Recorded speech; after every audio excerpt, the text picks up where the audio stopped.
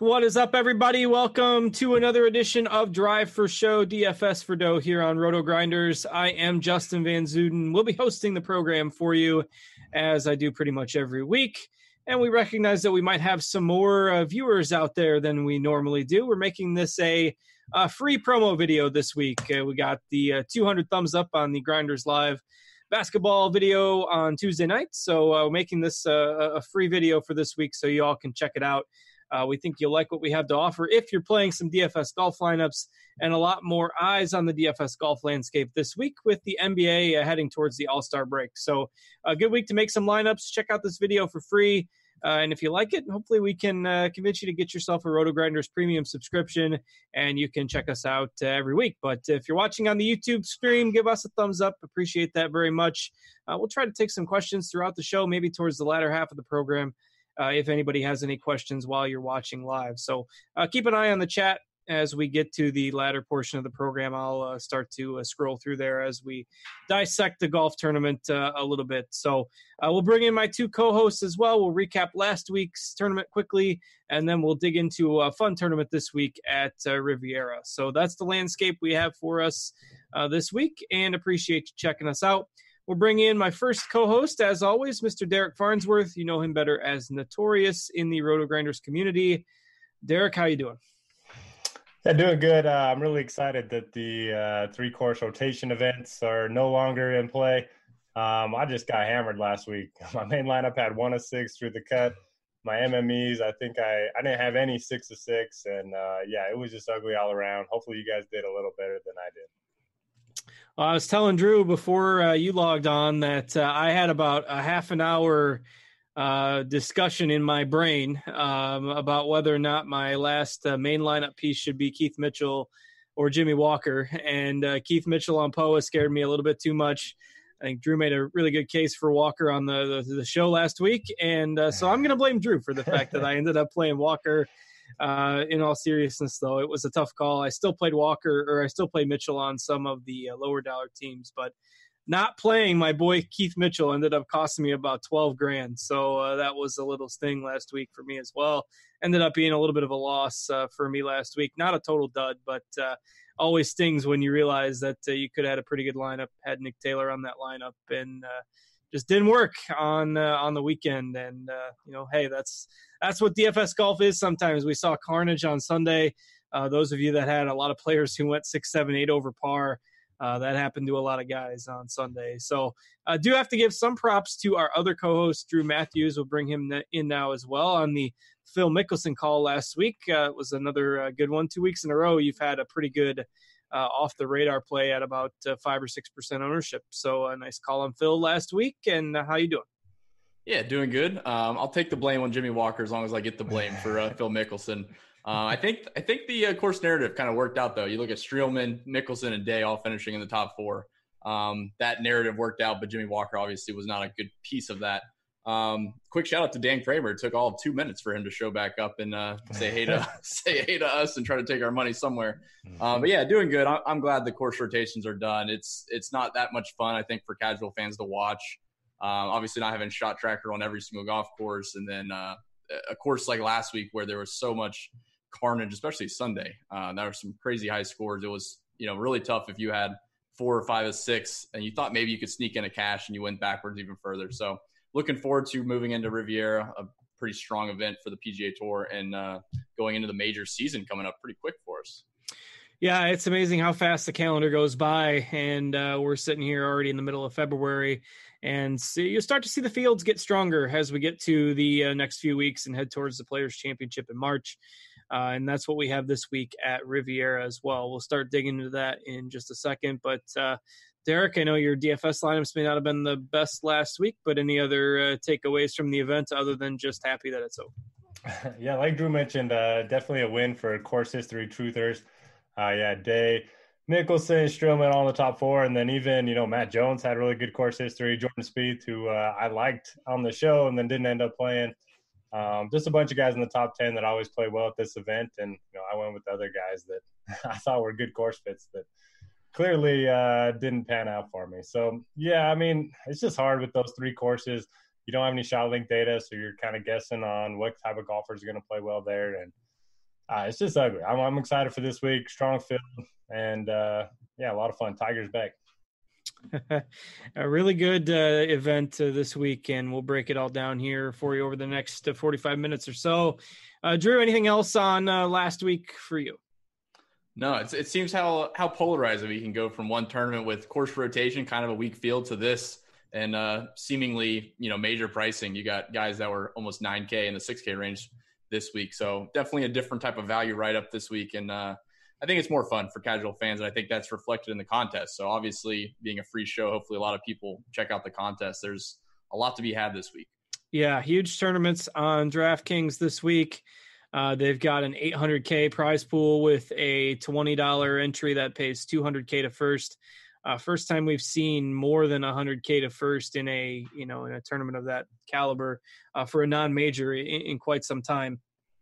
Maybe since last year's Players Championship or one of the playoff events. It doesn't happen very often. So big tournaments all over. There's a $100 buy-in tournament with $100K to first on DraftKings this week.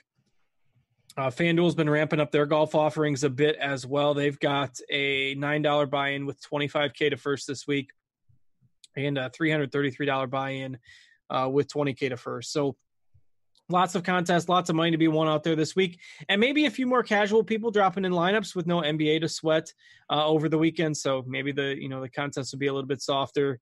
Because basically over the weekend, your choices are DGen, the NBA All-Star Game, or XFL or golf. So, we recommend checking out the golf contest, but we're a little bit biased there. So with that, we'll go ahead and move on to Riviera. The Genesis Invitational is the tournament this week.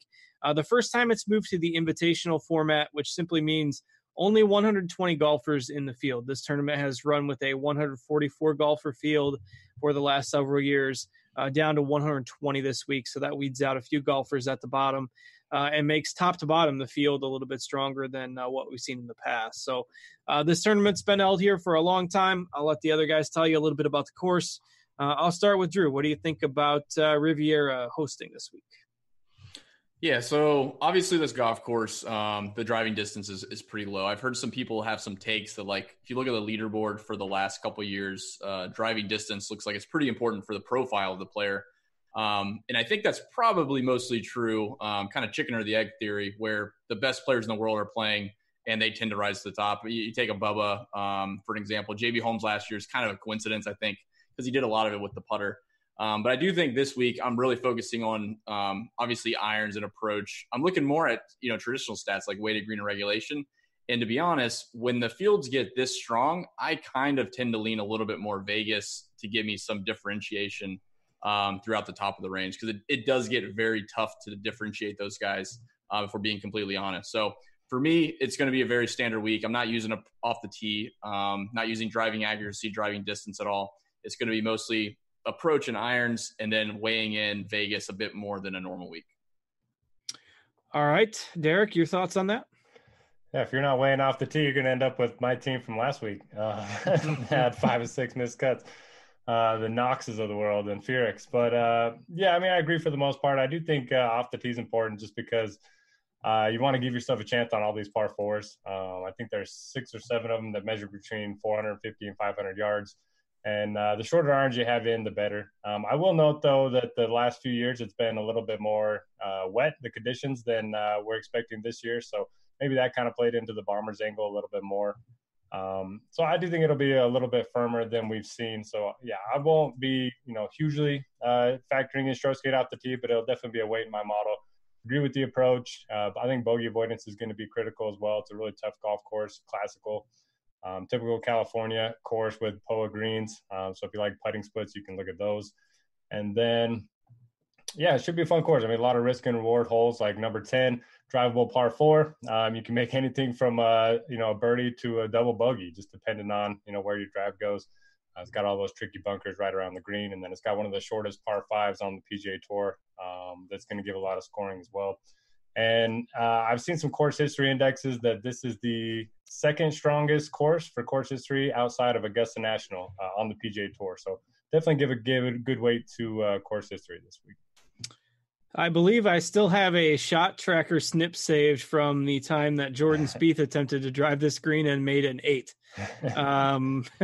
Because he went from bunker to bunker several times. And it's Derek says birdie to double bogey. I think anything from an eagle to an 8, that's the range. If I was playing, maybe up to a 10, we just have to find out. But and by the way, speaking of my range being from a 2 to a 10, how about DFS stalwart CSU Ram getting to play the Pro-Am with Tiger Woods on Wednesday? Derek, I mean, that should be you out there.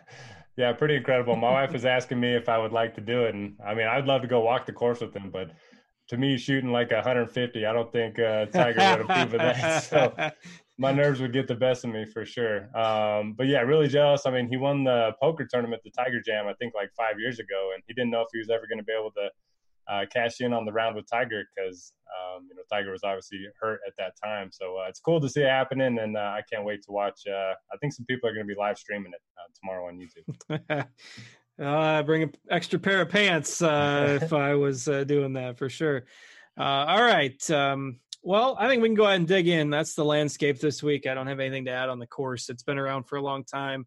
Pretty remarkable that a course of this, length and caliber can withstand the test of time.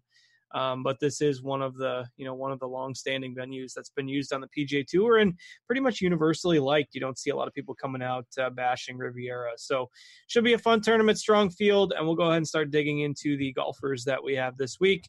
And plenty of options at the top, no shortage of big names in this field.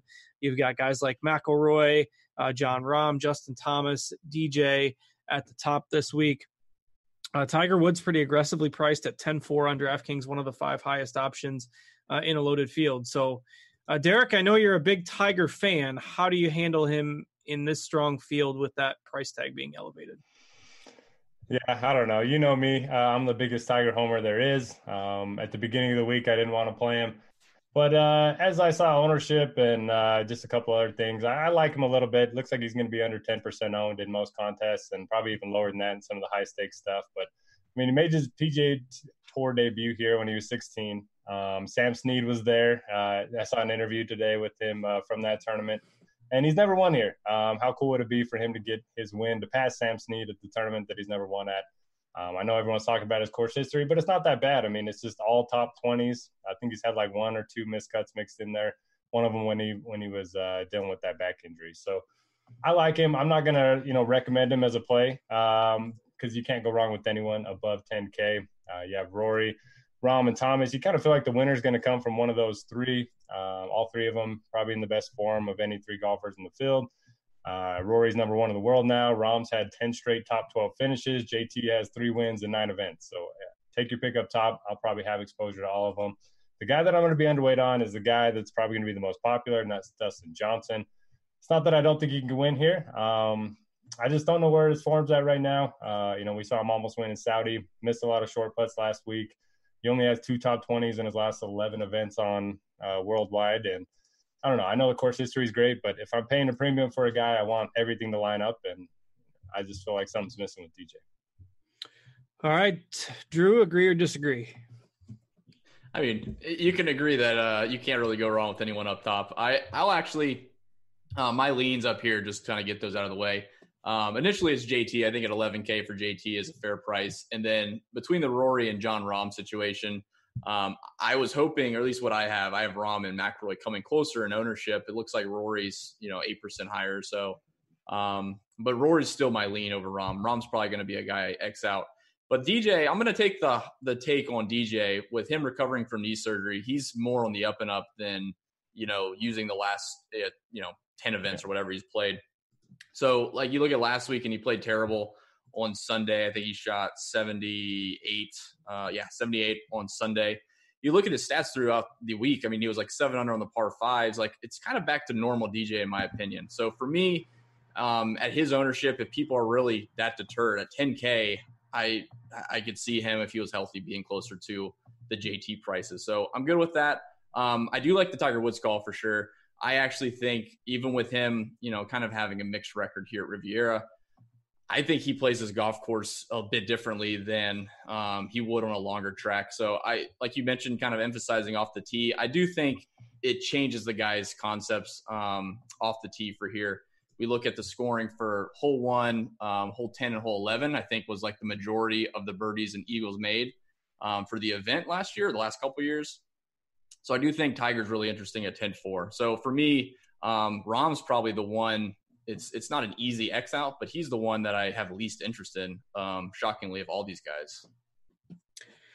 Yeah, I'm kind of in the same boat. But it's hard to find a reason to not like, you're splitting hairs. Yeah. Trying to find a guy that you don't like up here. And I found myself with less interest in Rahm, but I don't really have a good reason for it. You just can't play everybody at these high price tags. And, Rahm is very expensive. Rahm and Tiger,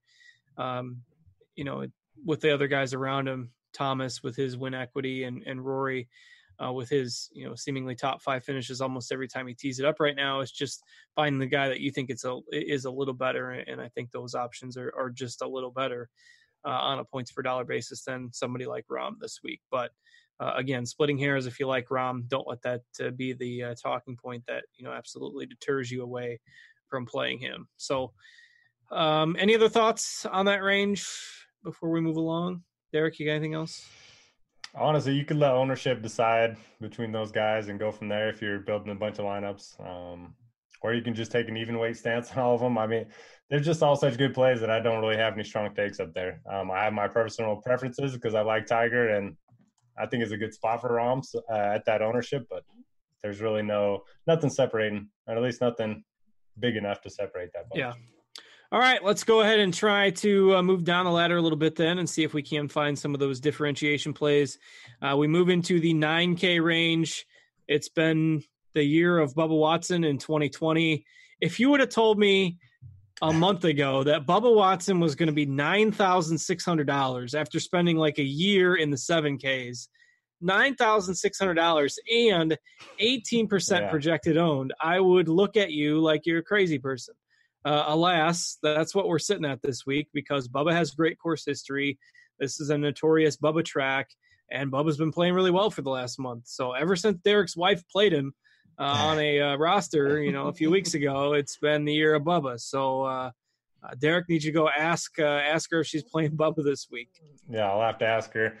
Look, I hate the price. I hate the ownership. But I do think he has a lot of win equity here. He's won here every other year, all the even years, the last 3 or the last 6 years, so every other year. But yeah, I don't know. I don't think he's going to make my single lineup build. I think he's a much better MME type of play because he's going to be highly owned, and you can create leverage by fading him. But if he wins, you're going to have him regardless of ownership. He's obviously a great course fit. He's gained at least 7 strokes ball striking each of his last 2 events. And this is a Bubba track. He always plays well on Bubba tracks, and he plays well in even years. And we got both of those this week. Check and check. Boy, I had trouble playing him at 9K or whatever it was last week, or 8,500 the week before. It's just a meteoric rise in the price. All right, Drew, you playing Bubba? Probably not. So, I mean, I've had enough hot takes the last couple of weeks. I'm probably due to get one wrong, but I mean, in a normal situation where Bubba was going to be underrun or something like that, then yeah, I'd jump aboard. Like I would play Bubba here if he was coming in with bad form. It would be a good leverage spot. But with him playing well, he's priced up. People are going to jump aboard. This is a spot for me where normally I'll pump my brakes and kind of go elsewhere. Approaching 20%. And again, it's so spread out here. And I know we have probably a bunch of new PGA DFS players. You talk about stars and scrubs, you talk about balance. You could pretty much go any type of build you want this week and feel pretty comfortable with your construction. So there's plenty of other avenues if I exclude, one guy in the 9K range. So for me, if, Derek kind of mentioned it, you let ownership kind of drive you a little bit with these stronger fields. Brooks is a one for tournaments that I'm really looking at. And then Xander at 9,200 stands out quite a bit to me. I mean, I don't know if there's anyone that's had more top 5s in the last year and a half or so besides like a Rory or a JT than Xander. And you look at how he's played this event and how he's led into it. Around the green's been pretty key. As one of the key stats that Noto mentioned. There's very few that are better tee to green and including around the green than Xander. So for a guy, priced down here, I think Adam Scott gets some love. I'm totally fine with that. But when you look through this range, the ownership is really, navigating towards Bubba. And for me, that's probably an X. Yeah, agree on Xander. Put him in my article this week. I think, and you can debate the merits of motivational angle, and, you can make the stats say what you want them to say if you pick the right angle almost every time. But if you look at the last 2 years, nobody seems to pick up their energy level and their play for big events more than Brooks Koepka and Xander. And I know this isn't a major, but if you took the majors out of the equation and said, what are the 4 next biggest events of the year, the players would be in there, and this would be one of the next, it'd be the next tier. And you look at the strength of this field, the fact that it's an invitational, a classic course, and Xander's played here twice. I believe he's come top 15 both times. This guy gets up for big events. He always has. And I know he missed a cut. Was it in Phoenix a few weeks ago, or one of his last 2 events, he missed the cut on the number.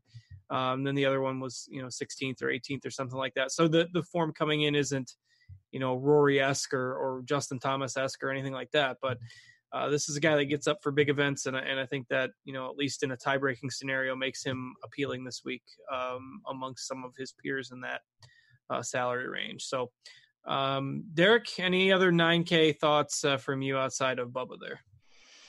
Yeah, really strong range. I think a lot of people are going to start lineups here just because we do have like major pricing where everyone feels sort of priced down. So starting with the second tier superstars kind of makes a lot of sense because you can play 3 of them rather than, just one guy up top. I do like the Xander call. I have 8 stats in my model this week, and he's top 15 in all of them. He's the only golfer in the field top 15 in all of them. So I like Xander. He's from Cali as well. I like Tony Finau. He probably should have won in Phoenix. He's got good course history here. Anytime he's not on Bermuda, I like his chances. Adam Scott has a great course history. We haven't seen him in a while, but he did win his last time out at the Australian PGA Championship. I think he's going to be pretty popular. Love Hideki.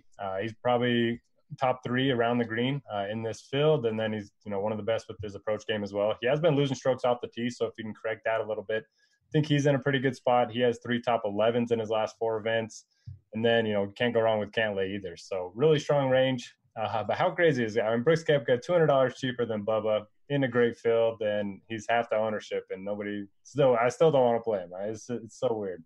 Yeah, it is. It's odd. Just, guys coming off injury, and it's not a major. It doesn't have to be major level for Xander to get up for it. It has to be major level for Brooks to get up for it. So we're not there yet. All kidding aside, yeah, it's just crazy the way that Bubba has risen over the last couple of months, or over the last month and a half. Then, of course, you got Finau there at 9,100. That'll certainly soak up some ownership there. So just to recap, I know we got a lot of new viewers this week. Again, Talking Golf, Genesis Invitational, big tournament this week. Another couple general reminders if you follow along with the other sports here on RG. We've got the FanDuel single entry series going on right now in hoops. So check out the FanDuel lobby, get your lineups in for the single entry series that started a week or so ago. So we've still got that going. We've got the Sharp Side promo going for your lock bets. You get a streak, you get some free money. If as you get to a win streak of 5-6 plus, you got that going for you. It doesn't cost you anything. So check out the Sharp Side app and put in some lock bets on there. It doesn't apply as much to golf, but the other sports you can get some sweat equity on that if you get a win streak going. So just want to mention that since we were making this a free video this week. For those of you who might not check out too much on the other sports, some FYI content for you there. So let's go ahead and dig back in the rest of this 9K range. We've pretty much touched on most of them here. We've got Matsuyama at 9,300. We've got Adam Scott at 9K, and we've got Finau at 9,100. All 3 of them probably going to get some ownership this week. As Derek mentioned, it's a pretty strong range. You'll see people start lineups with 2, maybe even 3 players in this range. Patrick Cantlay in here as well at 9,800. So, Drew, you got another favorite or 2 maybe out of that bunch that we haven't talked about? In the low 9K range? Yeah. No, I mean, pretty much Adam Scott, Xander, as I mentioned. And then I do have interest in Brooks Koepka. It's a combo of his price and ownership, but who knows what his attitude is this week. He could start off with a bogey on hole 1 and just check out the rest of the week. But I do have a take on Finau. I'm interested to see how he shakes out the rest of the year because I probably won't play him this week. And my reasoning mainly is I think mentally, he's going to get dragged down a bit off of losing that lead in Phoenix. So we'll see how it plays out. But my thought is for a guy like that, he seems like he's very self-centered a little bit. Like he's thinking a little bit of how he lost that and he hasn't won a tournament. He's hearing all the rumors. So for my take, I'm going to be holding off on Finau. At 9,100 normally would be great. And if you look at the box scores, second place finish looks good. But I do think mentally he had that thing in the bag, and losing it is more detrimental to his confidence in a tournament than just the stats would display.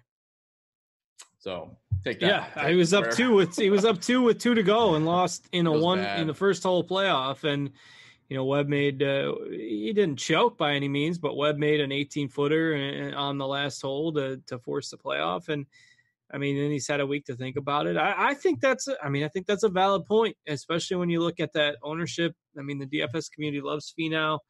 I think that's a really interesting take, and I didn't know whether that was just recency bias on my part thinking about fading him this week. But I didn't play him at that event either when he got second, and that was a bad week. So part of that's just me doubling down on that. But I like the call, and I'm glad that somebody else mentioned it other than me. Sounded like Sour Grapes mentioned it. But Derek, you got a Finau take? I don't. I like him. We have to build stories for why we like players, why we don't, and it certainly makes sense to me that maybe he's thinking a little too much and a little dejected. I was just pulling up his game log. So the last few times he's taken second. Next events are 26th, 27th, 4th, 36th, and a miscut. So pretty mixed results. Nothing, but he wasn't up 2 with 2 to play. How it happened, I think might matter. We'll see how it plays out. To his credit, he didn't choke. Webb just birdied the last 3. Kind of crazy finish. So on that topic though, I do think when he was on 16, when he walked up the green with the Kobe jersey, like he had the attitude that it was done. Like I'm with Kobe's with me. I'm doing this whole thing. And for him to lose, I do think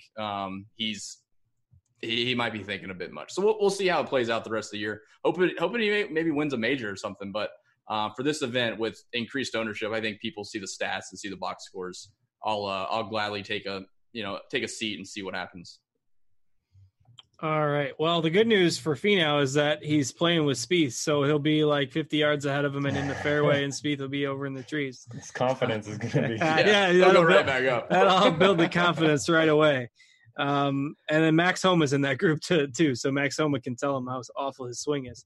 And they can if you're not familiar, Max Homa is the jokester swing critic on Twitter that it somehow just became a thing overnight. Everyone's sending their swing to Max Homa so he can make fun of him. A little Twitter shtick if you're not familiar. All right, let's go ahead and move into the 8Ks. Again, no shortage of options in here. We've got Justin Rose at 8,500. Seems like he's going to be one of the more popular options. We've got Spieth and Mickelson in this range, Patrick Reed, Mark Leishman. So, again, strong golfers, guys we're used to seeing above 9K.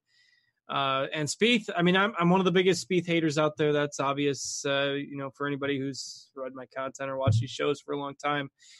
But do have to give credit where credit is due. His approach game has looked much better his last 2 tournaments. And he played really, really well on Sunday. I believe the best round on the course there at Pebble Beach. Chipped in for par from the rough on his final hole and finished at -5. So it at least made me pause and think about rostering him this week. And then I saw that he was 8.4K in this field, and I was like, nah, I can't do it this week. But it'd be a week where I don't think you're necessarily doing it wrong if you decide to board the Spieth bandwagon. So, Derek, last week you said it would take one really good ball striking week and everybody would start jumping on. So is this the spot to jump on? Well, I don't get a lot of players right more often than not, but I get Spieth right pretty often, and I don't think I'll be playing him this week. Just doesn't. I don't like him on these big boy golf courses. The Masters is one thing, really wide fairways, but he's just gonna have to hit a ton of drivers, and that scares me. I'll save him for the Texas swing. I'll save him maybe even for Augusta, but I don't think I can do it. It seems like Spieth, Mickelson, Leishman, Day are all just overpriced. They've had one good tournament each, and all of them are I wouldn't even pay 7,500. I don't think for most of these guys. So with so much talent in the 9Ks, so much talent in the low 8Ks, I don't think I'll get to any of those four. All right, this is your range, Drew. You called Phil last week. You're getting these 5, 6, 7%ers in this mid-range, right? So is it back to the well with Phil, or you got something else up your sleeve in this 8K range? No, Phil. Unfortunately, I think this range I'm going to eat some chalk towards the low end. But I will say, Spieth, I think, played in the favorable weather on Sunday. I think that helped a bit. It still doesn't compute to me, though. Every single tournament he plays in, it seems like he's chipping in and making a ton of birdies, yet his ball striking yet the tournaments that he's playing well in are these like lower scoring events. I'm not really understanding it. So I'm with Derek. I'm going to sit out on Spieth. I'm not interested. At the top of the range, though, Leishman probably has the most interest. I know he was when he won Farmers, he gained like 5 or 7 strokes putting, something like that. But his irons were pretty solid. So he has a mixed bag of course history here. I'm willing to go back to it at the top of the range. Reed, I might throw into some GPPs. If you look through his last 6 events, I think he has 4 top 10s in his last 6, and that includes over there in Dubai and Saudi Arabia. His course history here is minimal, but it's not good even in those events. But I do think he's kind of in that ballpark where he's just playing at a different level. And I'm hoping he takes that into these courses where he hasn't played well in the past. But the chalk that I'm talking about eating is going to be at the bottom range. So Morikawa, Sungjae Im, I think people that have been playing PGA DFS are familiar with. They're both going to be solid core pieces in my lineups. Morikawa for sure. Sungjae is kind of iffy on the putting, but I think at the price, it's hard to skip. But actually, Answer is really interesting to me. 8,200 for him. If you look at how he's played, kind of that same breadth as Reed, playing at another level. Since he won the Australian Open last 2018 fall, he's been playing fantastic. He played great at the President's Cup. He capped it off early in the spring here. I think Answer, Morikawa, Sungjae Im are great pieces as fillers in your lineups, and they're a pretty good price where you have some decent floors kind of built in there. Does the fact that a few of those guys maybe don't have the reps at this course, given that this is one where you generally see experience prevail, does that worry you at all, or would you maybe pump the brakes on how many of those 2 or 3 golfers you put into one single lineup, or is it just not a concern? No, that's a good point. I think what they've shown is, guys that have won here, usually they've played at least 4 times before they won. I'm not too concerned with these guys. I think they're extremely good golfers, and I think they can play anywhere. The price also helps. If they were, Morikawa's back up to that $9,200 price, maybe I'll pump the brakes there. But I will say they play this course in college. There's some type of University of Cal tournament or NCAAs that they play here every other year or every year. So they see the course enough times, or a few times at least. But I'm not too afraid of playing someone just because they haven't seen the golf course. If you kind of go off of that, some of these guys are going to be so thin. You're going off more recent form, which doesn't look great either.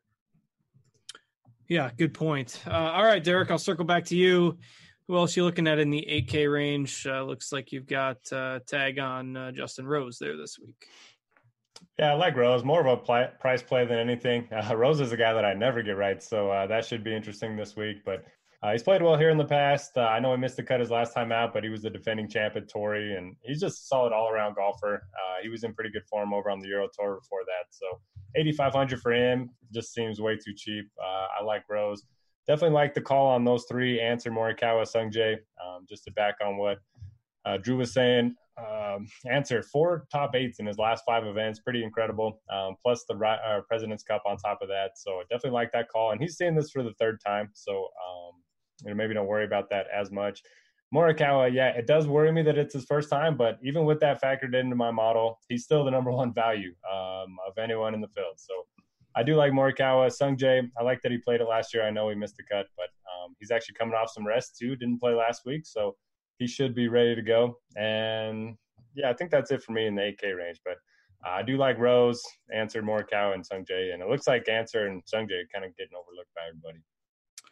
Yeah, it'll be interesting to see where ownership ends up shaking out in that range. Dan Kramer in the chat asking if Sungjae is a lock button on FanDuel with his price. So basically both FanDuel and DraftKings, Sungjae is priced below the average dollar per golfer. So you get $10,000 per golfer to spend on FanDuel. He's $9,900 there. You get a little over $8,000 per golfer on $8,300 or so on DraftKings. and he's 8K over there. So again, as Drew kind of alluded to, it's priced in the fact that guys like Morikawa and Im haven't played here as much as some of your other top end options. So really strong options on both sites. I don't think necessarily on a relative basis his price is that different on one site versus the other, but and FanDuel's cap's a little bit looser too, so you can maybe make some different lineups over there. But definitely a fine option on any site where he's discounted. I think Yahoo is the only site where Sungjae's priced up. Your average is $33 over there, and I think he's $40. So maybe not as good of a play on Yahoo, but comparatively good value on the other sites. So I think we've nailed down the 8K range pretty good. Let's go ahead and move into the 7K range. I'll stick with Derek as we start this range out. Paul Casey, another guy who was a victim of the Sunday fade at Pebble with the heavy wind. I believe he shot an 81 on Sunday. Not a great round for him, but still plenty of names in here. You've got last year's defending champion JB Holmes at 7,700 and some other fairly strong options. So, Derek, who are some of your favorites in this area? Yeah, am I missing something with Paul Casey? There's no way he's going to be 12% owned, right? Are you thinking that he's going to be lower than that? I was thinking double. Okay. I was going to say, yeah, I think it'll be higher than that. I mean, every major, every WGC, Casey gets all the ownership. He's always discounted due to all the star power in these lineups. I mean, I know he shot a bad round on Sunday, but he was in the top 10 for most of the week. He's never missed a cut here. Almost won here back in 2015. Hasn't missed a cut for quite a while on the PGA Tour. So I don't really see a reason to get off of Casey. Even if he's going to be high owned, I'll still play him at that price point. But if he's 12%, I would gladly take that. Don't have a ton of interest in Bryson. I know he's working out and all that stuff, but I need to see the approach game come back. The last time we saw him, he gained like 6 strokes off the tee and then lost 4 or 5 with his approach game. So until the irons come back, I don't think I can play Bryson. Kuchar's a guy that I think you can play, like if you're doing single entry cash games. He's never missed a cut here, or maybe he's 8 of 9 here. No finishes outside of the top 38. And he's sneakily been in better form. 3 top 20s in his last 5 events. Sergio has a lot of high finishes here. He's been in great form over on the Euro Tour. Not a lot of people will notice that if they're just looking at the game logs. Coming off of 3 top 8s in his last 4 events. And then you have the course history guys and Holmes and Moore and Kevin Na. I'll probably pass on those 3. I know Holmes has been in good form in the last 3 events, but I'll just trust the long-term form and hope it doesn't burn me. Kind of the same thing with Bubba. Like Drew was saying, you take your stand somewhere. I'll take mine against JB, and then the guy they'll give you all the leverage is Matthew Fitzpatrick. The last time he was uber chalk was during the Asian swing. Ended up finishing like dead last and came back, was top 5 the next week. Then last week he was popular. He was one of those guys that shot 8 over on Sunday. Now nobody's going to play him. Looks like he's going to be 2 or 3%. He's a world-class golfer. If you don't think off the tee is all that important, this should be a good course for him. I think he just missed another fairway on the 18 on Sunday just now, but to see what the shot tracker says on that. Fitzpatrick 3%, and I don't disagree with that projected ownership. I did put a message in our alerts channel for golf that the trio on the golf show agrees that we need to bump the projected ownership a little bit on Paul Casey. So real-time information transfer there to get Trey maybe to bump Casey's ownership, or perhaps state why he disagrees, that maybe he shouldn't be bumped. But I do think you'll see that needle move higher than the 12% that we currently have him at as we head towards Thursday morning lineup lock. So, all right, Drew, your thoughts on this range? Yeah, I'm pretty much 100% in line with Derek. My only kind of difference, I guess, is I'm a little less high on Casey. I do think his ownership will be higher, but I feel like his upside has been really capped of late. And for me, that's a deal breaker in this type of field. I want to see somebody that's been playing at a higher level. He's only had 4 top 10s since the U.S. Open last summer, and that's worldwide. So for me, I'm probably going to skip out on Casey, but I'm 100% on the same page as far as Kuchar and GPPs and cash. I think he can fit in both. The consistency is there for cash and single entries. He's finished inside the top 30 each of the last 4 years, in 8th place 4 years ago. He's seen the golf course plenty of times. He has upside, and he's actually been playing a lot better. Like his approach numbers are climbing. He finished 16th of the Waste Management, 38th last week. And this really wasn't a good course for him last week, to be honest. So that 38th was actually better than his typical average finish at Pebble Beach. Sergio, like Derek said, I echo the same sentiments. He's been playing well over in Europe, so I have interest there. And then the rest of this top range, I don't have a lot of interest. Like I took a double take on Ryan Moore in his course history, but even though I know you mentioned course history, this was, one of the ones that had, the highest correlation as far as prior history to future results, but I don't really have a lot of interest in these guys, right above 7,500. Yeah, it obviously starts to thin out at this range, especially since we've been talking about, elite level golfers all the way through.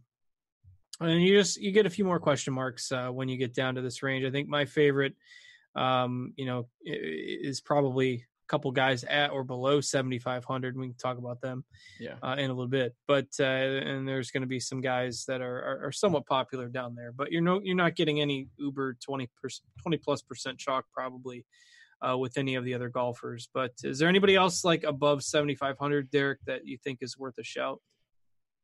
I don't think so. If Charles Howell counts, he's at 7,500. I think he's very safe, similar to the Kuchar mold. Not a guy I'm forcing in there, but certainly fine as the last guy into my lineup.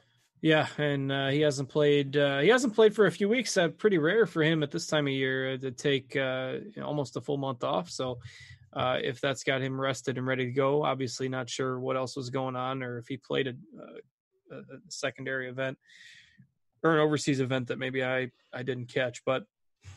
And then getting into the lower end of the 7K range, Alex Noren was the guy I thought that was probably going to end up being really chalky this week. Did fade a bit on Sunday at Pebble Beach, but still, a top 35 finish, which he's had in each of his last 5 starts, and he's down to 7,300. So that's a guy that I think you can play for, again, some safety. Not a lot of guys in this strong field that are going to have a ton of win equity at this low of a price tag. But if you get a top 10, top 15 from somebody at under 7.5K, then, those are solid finishes. So Derek likes Howell. I like Noren.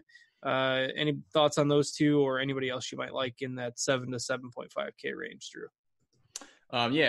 Real quick on the guys above 7,500. So I do have a little bit of interest in Kevin Na. It's just a GPP kind of pivot, I guess, off of anybody else in this mid range. And then I will note on the Fitzpatrick I'll be playing him for obvious reasons of he will burn everybody that played him last week and doesn't play him this week.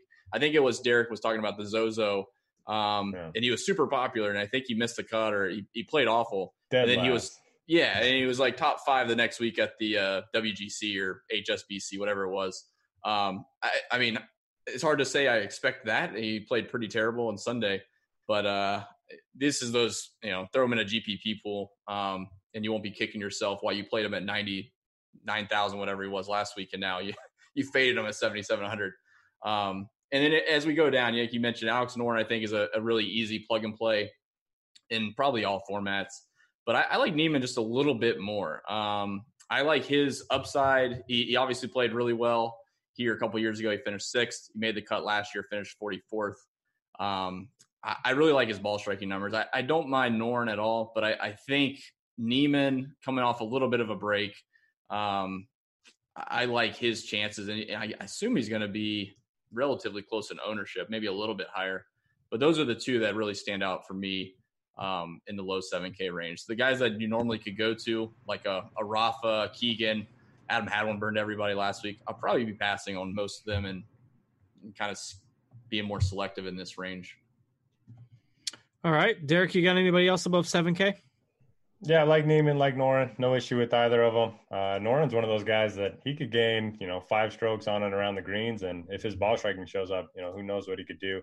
Niemann, I like that he played here last year and he, got that win under his belt. So I think they're both solid options. If you want to pivot away from them, it does look like they'll be the most popular. But Keegan, if you just look at ball striking here over the last 24 rounds, he's number 4. So, I mean, he can't putt or chip around these greens, but the ball striking numbers are there, and he is making a lot of cuts here.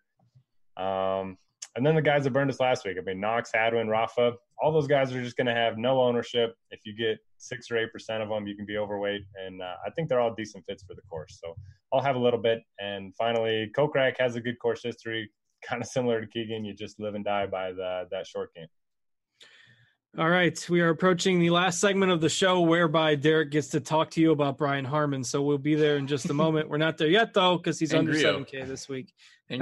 One of those two guys. The chat is clamoring for some Carlos Ortiz, so everyone just can't wait for the punt plays of the week to come across the wire. So we'll get to those in a second. We'll give our favorite values of the week. And we might well cover the 7K range. Drew, you got anybody else? No, same deal with Kokrak. I think that's totally fine. Wolf's interesting, 7,100 for him. Hasn't been playing good. Derek mentioned off the tees, he's valuing that. I think maybe this can be, regarded a little bit more on the second shot side of things. He might be interesting in GPPs, but outside of that, Furyk ate enough of my money last week, and Corey Connors what a tease that was, by the way. We all talked about him, so I mean we're all responsible. Yeah. He got up above the cut line and then bogeyed his last hole, a par 5. The par 5, from the fairway.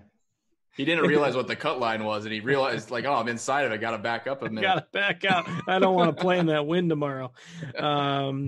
That sucked for anybody who rostered him last week. So, and we all talked about him. But, all right, Drew, I'll let you talk about your sub-7K options before we talk about Harman. Yeah, Carlos Ortiz is probably going to get brought up. I wrote him up in my value article. Obviously, finishing 9th here last year. He's played 2 years prior to that. 2 times prior to that, it was 3 and 4 years ago, 26th place and 20th place. So pretty good course history in those limited results. And he's really been playing well. Like you talk about that fall swing, I think he had 3 top 10s from the Sanderson through Mayakoba. I think he might have played poorly in Mayakoba. One of those events he finished off poorly, but he's been playing extremely well. I think he's fine at 6,800. I have interest in Wyndham Clark off of last week. His approach numbers are actually climbing. And again, you're getting down to a range where you're more inclined to, I don't want to use the word punt because I feel like it's still pretty solid values in this range. You don't necessarily have to punt anybody, but I want to kind of get some type of leverage. And Wyndham Clark is one of those guys. Cameron Tringali probably be pretty chalky on most builds, 6,500 for him. Good course history. He's been playing obviously well long-term for the last 12 months. And then I have a couple, really deep plays that we can talk about if we really want to talk about punts. You guys do not understand how angry I was the week that Wyndham Clark shot 60 after I played him at 0.2% ownership the week before and 1% ownership the week before that. Thankfully, for my sanity, he faded on the weekend and, ended up finishing in the 20s or something. But still, after all that, after playing him at no ownership, and then for him to do that, it stinks when you're on a guy a couple weeks too soon there. So, oh well, I'm still a fan, but I have trouble clicking that name in DFS. Somebody in the chat was asking, and I think this is a valid point, what to do with Nick Taylor. We all worry about guys coming off of a win, and he obviously played lights out last week, but he's still only 7,200. He's still going to be owned, almost nil this week. It just felt like it was worth bringing up after the week that he had last week. Wire to wire at Pebble Beach, he was leading after every round. So pretty impressive performance. Even after a little bit of a slip there on Sunday, he righted the ship and still won comfortably. So, Derek, any interest in Taylor? And then you can talk about your 6K options. I mean, Taylor's a guy that had a pretty high pedigree, in the amateur ranks, but I would like to avoid these guys coming off of their first win or their first win in a long time, especially in these type of fields. So no Taylor for me. And there's a few guys at 7K exactly that I think are interesting. You mentioned Furyk, 8 and 9 cuts here, all top 40 finishes. I think he's pretty safe. If you look at just approach, I mean, he's 5th in this field and 1st in green and regulation. So if you like those numbers, certainly don't mind Furyk as kind of a safety valve. Corey Connors, Eric Van Rooyen, both elite ball strikers that I think are going to get overlooked this week. Brian Harman, always got to bring him up every week. He's got terrible course history, but the stats look pretty good. I'll have some of him. And then Ortiz, I mean, he's obviously my favorite play down here, but I have a feeling he's going to be everyone's favorite play. And that ownership, if it gets, above 12, 13%, I might have to rethink my stance just because my number one rule is just to not play the uber chalk values. So I like Ortiz. There's certainly nothing wrong with the numbers or anything, but volatile golfers always make a case to fade those guys. Moving down, Von Taylor after missing the cut last week, he's okay. Cameron Tringali, kind of the same thing. He's played a lot here over the years. I think they're both fine. And that's it for me. All right, Drew, you got a creative one? Yeah, I got two. I did forget JT Poston. I think I also wrote him up in the value article. He's only missed 15 cuts in his last 52 events and 2 made cuts here, 17th and 28th. So I think he's a little bit mispriced. We'll see how that turns out. But yeah, so as far as punts go, I have two. One I want to take a stab on is Afa Barnrat, shooting 7 under Saturday. I think can easily go overlooked when you see a missed cut next to his name. 6,400 for him, nearly min price. I'm willing to give it a shot here. The other one that I'm interested in is Joseph Bramlett, and he is 6,100, so certainly near min price. Not Jimmy Walker, who's also 6,100, I think, or 62. Not going back to that terrible horror story. But yeah, Joseph Bramlett. So he's played in every event so far in 2019. He played at the Sony, he missed the Waste Management. Sony, Amex, Farmers, and AT&T. He's finished 45th, miscut 45th, 18th. He's gained strokes approach in every single event. As far as punts go, and he's kind of recovering. He was another one of those Nick Taylor, and not necessarily a prodigy, but he was big up in the amateur ranks and in college. 6,100 for him is worth a pivot or a punt versus trying to pay balanced in GPP. So I'll probably pair him up with someone else cheap and try to get 2 or 3 studs, and that should differentiate quite a few lineups. All right. And by the way, one of the guys that we've talked about quite a bit over the last few weeks, Mr. McNeely, had a nice run last week, and I believe snuck into the top 5 with all that carnage on Sunday, and a pretty good round himself. So nice finish for him last week. And that pretty much takes us through the field. It's a pretty loaded event with only 120 golfers. Still took us a good chunk of time to get through. That's how strong the field is, and plenty of options to choose from at every price range. So with that, we're going to go ahead and say goodbye for this week. As usual, we'll recap the upcoming schedule here. We've got the Puerto Rico Open and the WGC Mexico next week. A lot of times DraftKings has run contests for both events. You would imagine the WGC Mexico will get the lion's share of the GPP activity. Honda Classic the week after that, and then the Arnold Palmer and the Players Championship to start out the full month of March. So plenty of high-profile events, big prize pools coming up, surely, and we appreciate you checking us out. Again, if you are watching on the free stream or on the YouTube channel, please consider checking out a Roto Grinders premium subscription. Gets you access to this show each and every week, all of our premium content for all sports, and including all the PGA write-ups and videos. We think you'll like what we have to offer and appreciate you checking us out. And if you're watching on YouTube, give us a thumbs up. We appreciate that, and enjoy bringing this content to you each and every week. So for our producer, Devin, and for Derek and Drew, I am Justin. Have a great week, everybody. We'll see you back here next week for the WGC Mexico. Till then, good luck. Take care.